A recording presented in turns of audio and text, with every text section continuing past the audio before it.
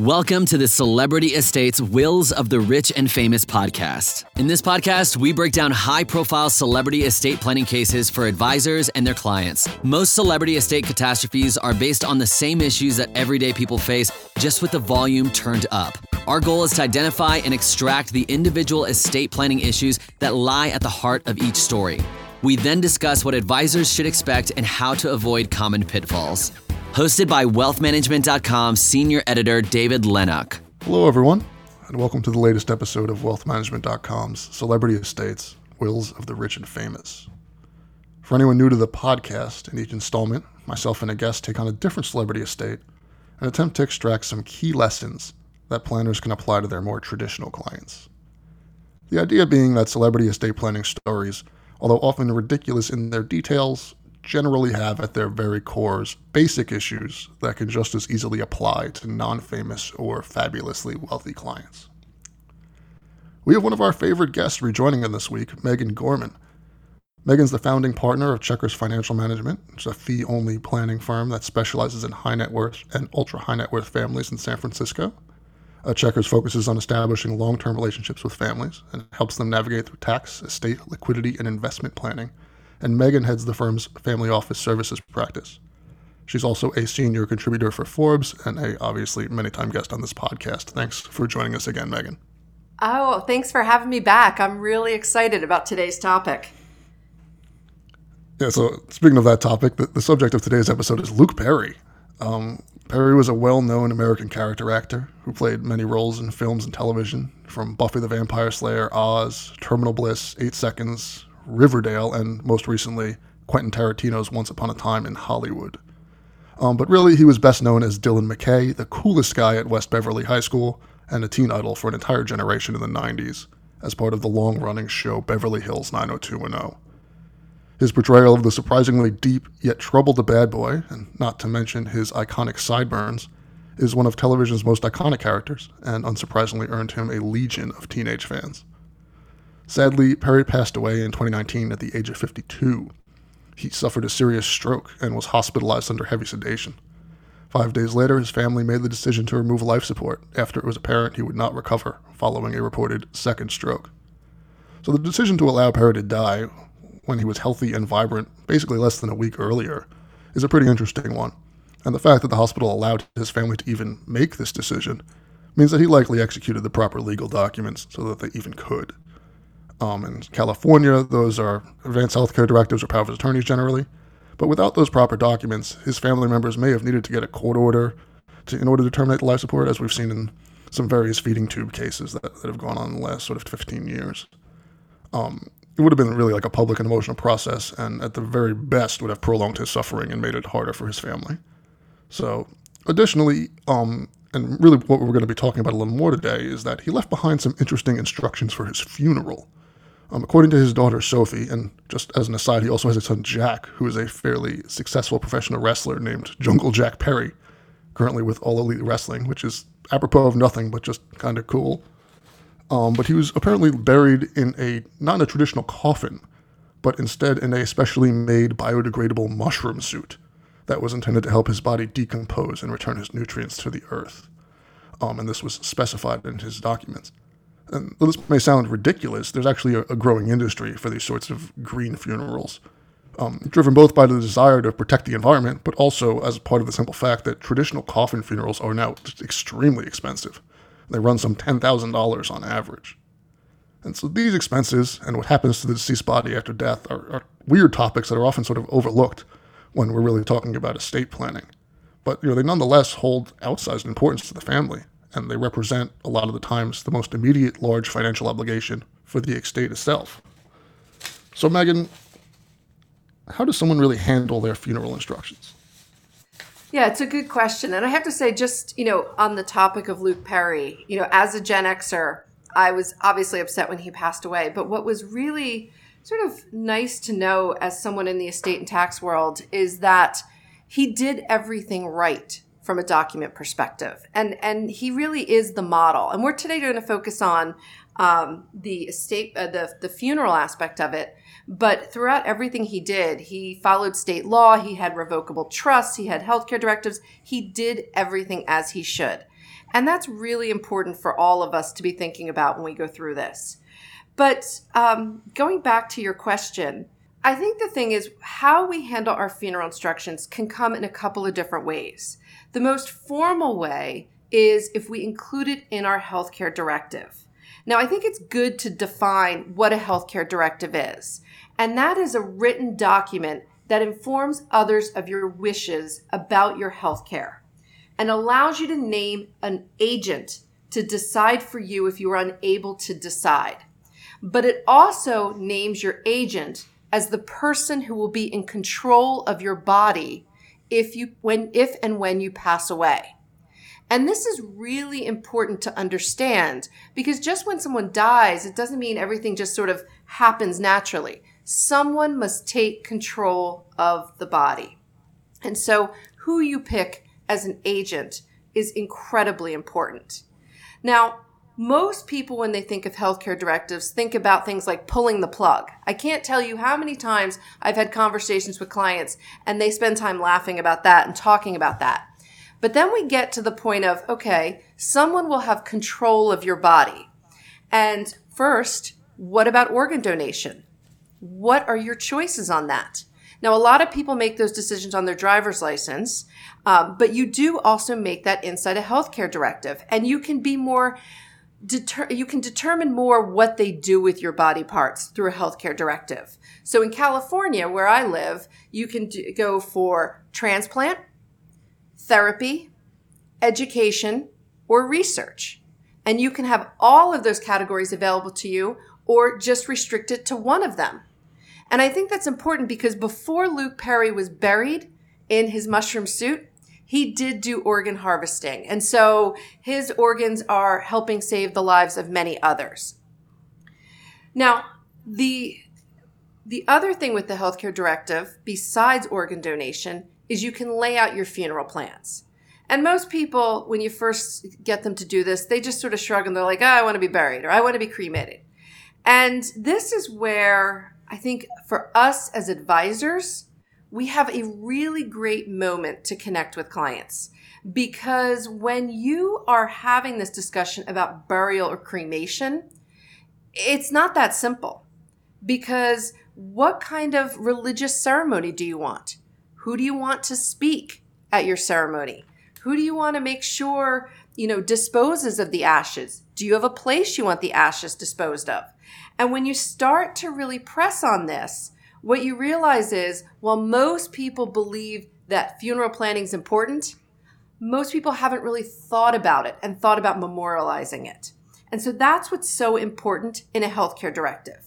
Now, I'm going to say one last thing, David, which is you don't always have to put it in your healthcare directive. There are some people who can just write it down and have it and just write it out in a letter or documents for their agent to know. But a healthcare directive is sort of the place that is really formally memorialized. Yeah, and it's important also that that's the place that people are going to know to look for it. Because if you're using some other document that you haven't really told anyone about, or you've just written it in a piece of paper and stuck it in your drawer, regardless of the legal enforceability of any of that stuff, it has to be found and understood by the people who are in charge of your body for them to do it in the first place. So there's just something to be said for putting these things in the same place and having them where they're expected to be. Correct. And I think the thing is that also, brings up the fact that, so much of this type of planning, people feel very awkward about it, right? I mean, I can't tell you how many times I've been in conversations with clients where the energy in the room sort of shifts and people laugh uncomfortably. And, we as in Western culture, and in particular Americans, we have this discomfort with death, thinking about it, talking about it, even being around it. Our healthcare system is not geared towards good end-of-life care, right? But I think what we have to do when you're thinking about these things is you have to think about history. And traditions and rituals are there to help us express some of the greatest feelings we have about life's most significant events. And so why we really need to get into funeral planning inside our documents and really have discussions about it is this is really helping to alleviate the people who are going to grieve for you. You're giving them a map to tell them how to grieve. And what I have found is when you've pushed people on this, they start to say, wait a minute, I don't want people standing around my casket crying and, bawling.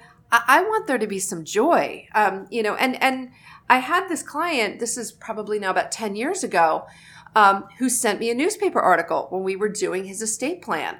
And it was a newspaper article about the fashion designer Alexander McQueen. And Alexander McQueen, he was a creative genius, but unfortunately he died by suicide. But he had requested that at his death there be a memorial service. And what was unique about this memorial service, and it was well photographed, was all of the women he had dressed in these avant-garde, cutting-edge designs, from Kate Moss to Naomi Campbell to Sarah Jessica Parker to Anna Wintour, showed up in his designs. And it was like one final crazy fashion show, which was very McQueen. It was very much his essence. And even though people went and they were sad, they were also joyful because it was one last time to celebrate how he lived his life. And my client had tagged a little note on this article, and he said, I want this. My client's a fashion designer as well as background. But, I think that's so important to use ritual and use these documents to guide emotion. And David, I don't know, have you done your funeral plans?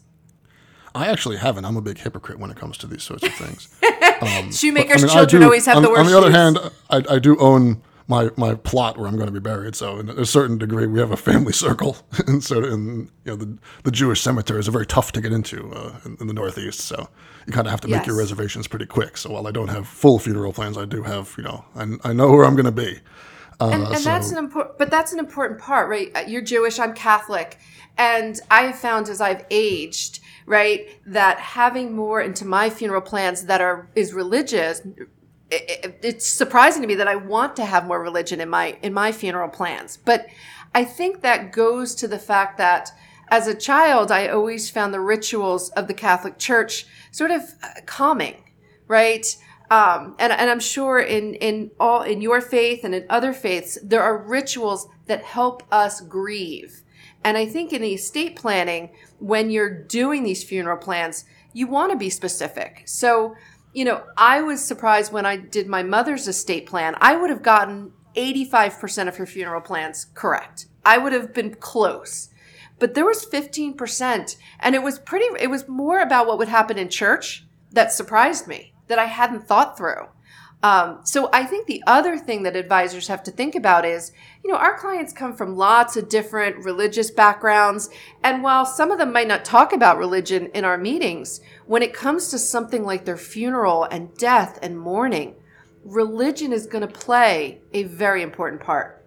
Absolutely. And the other side of this coin, too, in terms of having this plan and this guide for grieving, this sort of existential, mourning guide, is just that also these are going to be traumatized people that are left behind. So you're doing them a service just by giving them a roadmap. Obviously it's hard for clients to talk about their death in the first place, and talking about what's going to be done with like the hunk of meat that remains after you're gone is sort of even harder, right? That's like an even more sort of awful thing to think about. But as hard it is for you to think about it, it's even harder for your family after you've just died to then have to go coffin shopping or something like that. I mean, there was a great scene in the recent remake of they remade, what was it, Perry Mason on HBO, and there was a murder at the center of that show, and there was a great scene of the sort of the traumatized wife sitting there as the funeral home tries to sell her like on different coffin packages, and she's just completely messed up, and the whole thing is just so ghoulish and awful. And while that's sort of obviously a dramatization, it does kind of give a good representation of sort of what's going on. And people, you just lost a loved one, you're super traumatized. Now plan their funeral. And figure out what they want. It's got to respect them, but you're just not in a good headspace to have to make these decisions. So you're also just doing your family a service by laying these things out so that they don't have to think about them when they're not in a good headspace to think about things. Exactly. And you think about the Luke Perry estate. He left 2 children. I think the daughter was 19, the son 21, 22. And what was really unique about his funeral plans is, besides doing organ donation, is, as you brought up earlier, he wanted a green funeral. And I thought about this, and this is becoming trendy with Gen X, but in particular millennials and Gen Zers. And his children are Gen Zers. And I thought about the fact that he picked a green funeral, that in a way, it was also for them. Because it's something, the environment and focusing on, environmental issues is something important to those in their 20s. This is something that his kids probably had peace with how he wanted to be memorialized. And I think that's so important. And you see these trends going on. There's another thing I've seen out there where I've had people do. There's a group called Better Place Forests. And this is an interesting concept because you buy a tree in a grove, or your family buys a small group of trees, and your ashes are spread there, and it's yours in perpetuity. And it's just sort of this interesting concept now of having a place that's beautiful to go to that might not be your traditional cemetery. Mm-hmm. And the other side of the coin of these things is that they are less expensive. And while that's, you don't want to sound like you're cheaping out on your funeral, the idea that you could get something somehow more unique and individualized for less money than the traditional package is kind of a crazy thing to think about that doesn't occur to people. I'm pretty sure this Luke Perry mushroom suit ended up costing like, I think, $2,500 or something like that. Where I'm sure to bury him in a fancy coffin would have been 4 times that. And that, I think I've seen some statistics where more and more people are opting for cremation because of that. Because again, that's something that costs $2,000, and then you can do some ritual with the ashes that's sort of very personal in a way that just like taking the body and dumping it in the ground in a box isn't necessarily quite as personal to certain people. So I think cost is a big element of this too. And so are there any ways to sort of plan for that cost if they do want to go with the traditional big route and not go for something cheaper? Yeah, I mean, first of all, I think that what I'm always sad to see when someone passes on Facebook is seeing a GoFundMe for funerals. Oh, and that's awful. Not uncommon. It's really awful. And I think most people don't realize that the average funeral, with burial is $10,000, $20,000. It's a large sum of money. So for planning for it, I think it depends where you are in your life, right? I'll give you, I think that in the discussions that we have with clients, we need to be asking them, okay, when you're planning your end of life, are we going to earmark funds to pay for the funeral? And that's where you can really start to have a discussion with clients of what does this really cost? Now, I will tell you, you can prepay funeral costs. There are programs to do that. But I'm going to be very blunt. They're often seen as a bit controversial, right? Because they can be seen as you're putting money away, and they're not the best terms to put money away on. So I would tell most people it's often good to earmark funds or say something in your document about how much you want to spend. So I'll give you an example. I had a client put in their documents, when I pass away, I want to have be cremated, but the memorial service will be at the restaurant and bar that we had my 50th birthday party. And I am giving a budget of up to $30,000 on that. Now, this is obviously somebody who's wealthy, who, can afford to do something like that. But I thought it was unique that they put a number in for it. But to answer your question more directly, I think you can prepay for things. Better Place Forests, which I mentioned, they let you pick your tree out and you can pay for it all up front so that you can see exactly where your ashes will be spread. So it's really a choice. I've heard of funeral insurance as well. I don't know if you have much experience with that, but it's definitely a thing that exists. I have very little experience with it, so... Yeah, I mean, I have a little bit of experience with it. And again, it's, do you want to have an insurance policy for this? And I think for some people, it might make sense. I see it more with boomers and early boomers, right? And silent generation. This was something they specifically planned for with insurance. I think the question you have to ask yourself is, with everything you're trying to do to protect your family, how cost effective do you want to make your funeral? Because would your family be better off using some of the liquidity for other things? Because remember, estate administration, some things happen where you have to pay down debt and you have to clean up some of your finances before your family inherits it. So I'm always sort of, this type of stuff is out there. I'm just a little more worried because I think that today people's financial needs are so much more that they really need to use the money from their estate for other things. So being cost effective on funeral planning is key. Yeah, I'm really glad you brought up this idea of debt, because we've been kind of assuming liquidity for most of this conversation. But actually, our very last episode of this show, we were talking about insolvent estates. And one of the things that I think people don't realize is there is an order when you're in debt. There is an order of people that can come and collect money, and there's a legal order that the money has to be handed out in.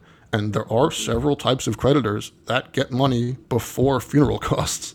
So Yes. It's important to keep in mind, funeral costs, it seems like it would be like, okay, I pay for the funeral and then whatever's left, I pay the debts. No, not always. If the IRS wants that money, they will take it before you have the funeral. So it's important to keep that hierarchy in mind when you're dealing with something insolvent and planning for a funeral, is that you have to make sure that the money for the funeral is actually there. Exactly. You don't want to put your family more in debt or have them do a GoFundMe in order to pay for your funeral.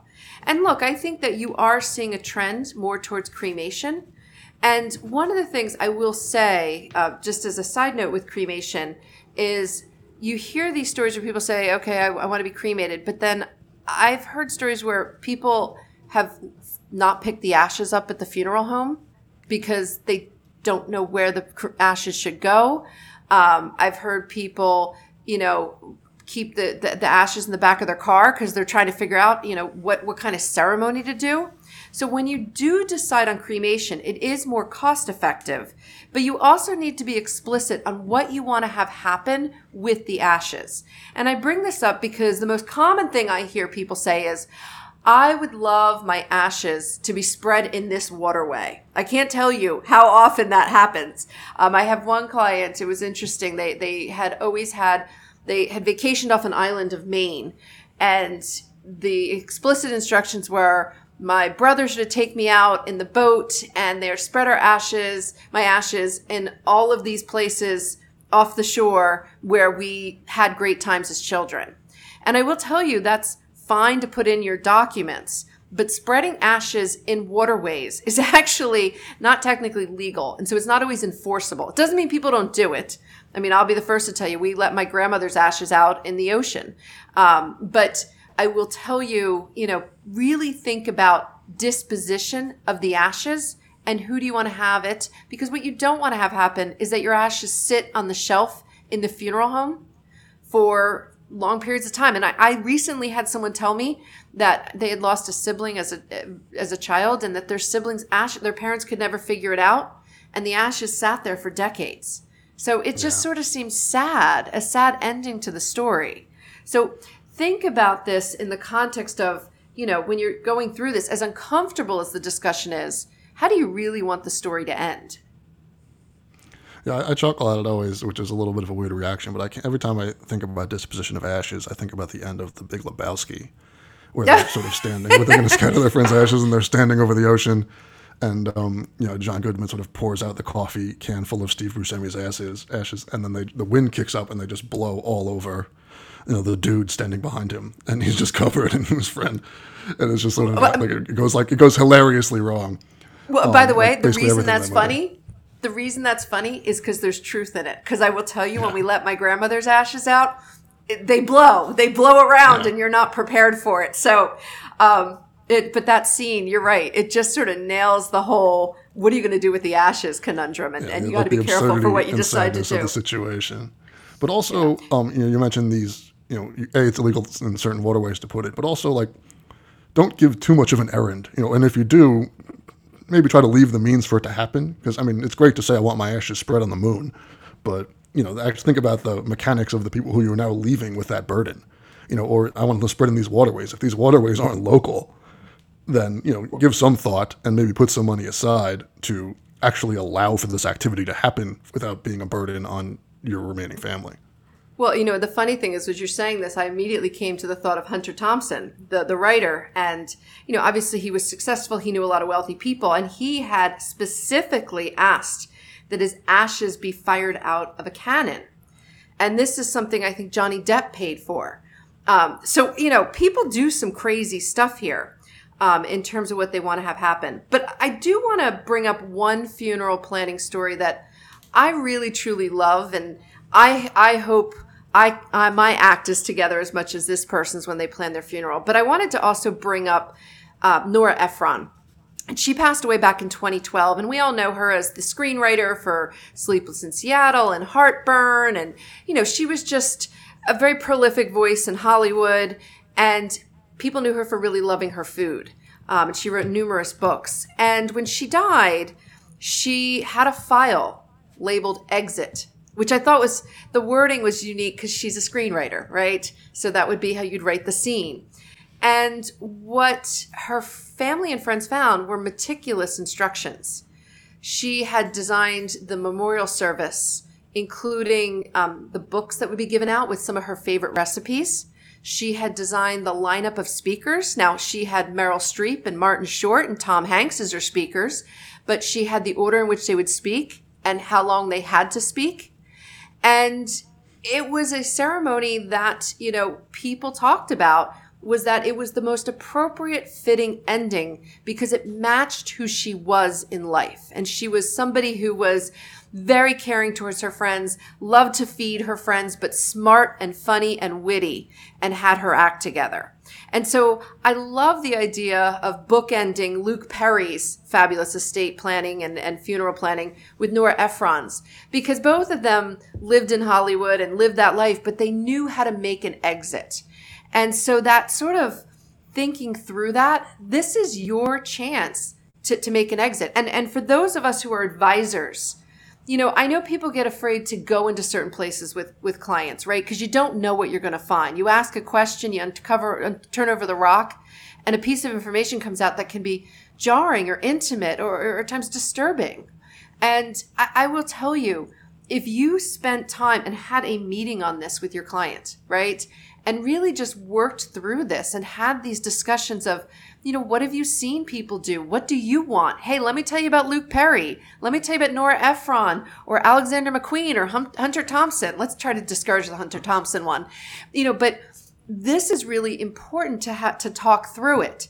And I also think you need to talk about the ones that go wrong. And I know, David, when we were prepping for this, you had one. You had a good celebrity story that went awry, didn't you? Oh yeah, this is my ultimate. This is a little bit more in the legal weeds, but Jim Thorpe, for anyone who doesn't know, was basically the greatest athlete in American history for quite a while. Maybe now it's LeBron, but back then he was a Native American, and he was an NFL football player, college football star, an Olympic athlete, track and field. He was an amazing athlete, and was one of the most famous people in the country. And he died and was buried on an Indian reservation in Oklahoma. And I apologize if my nomenclature here isn't completely 100%, but on a Native American reservation in Oklahoma, but his wife wasn't thrilled with that, even though that's what he had specified in his documents.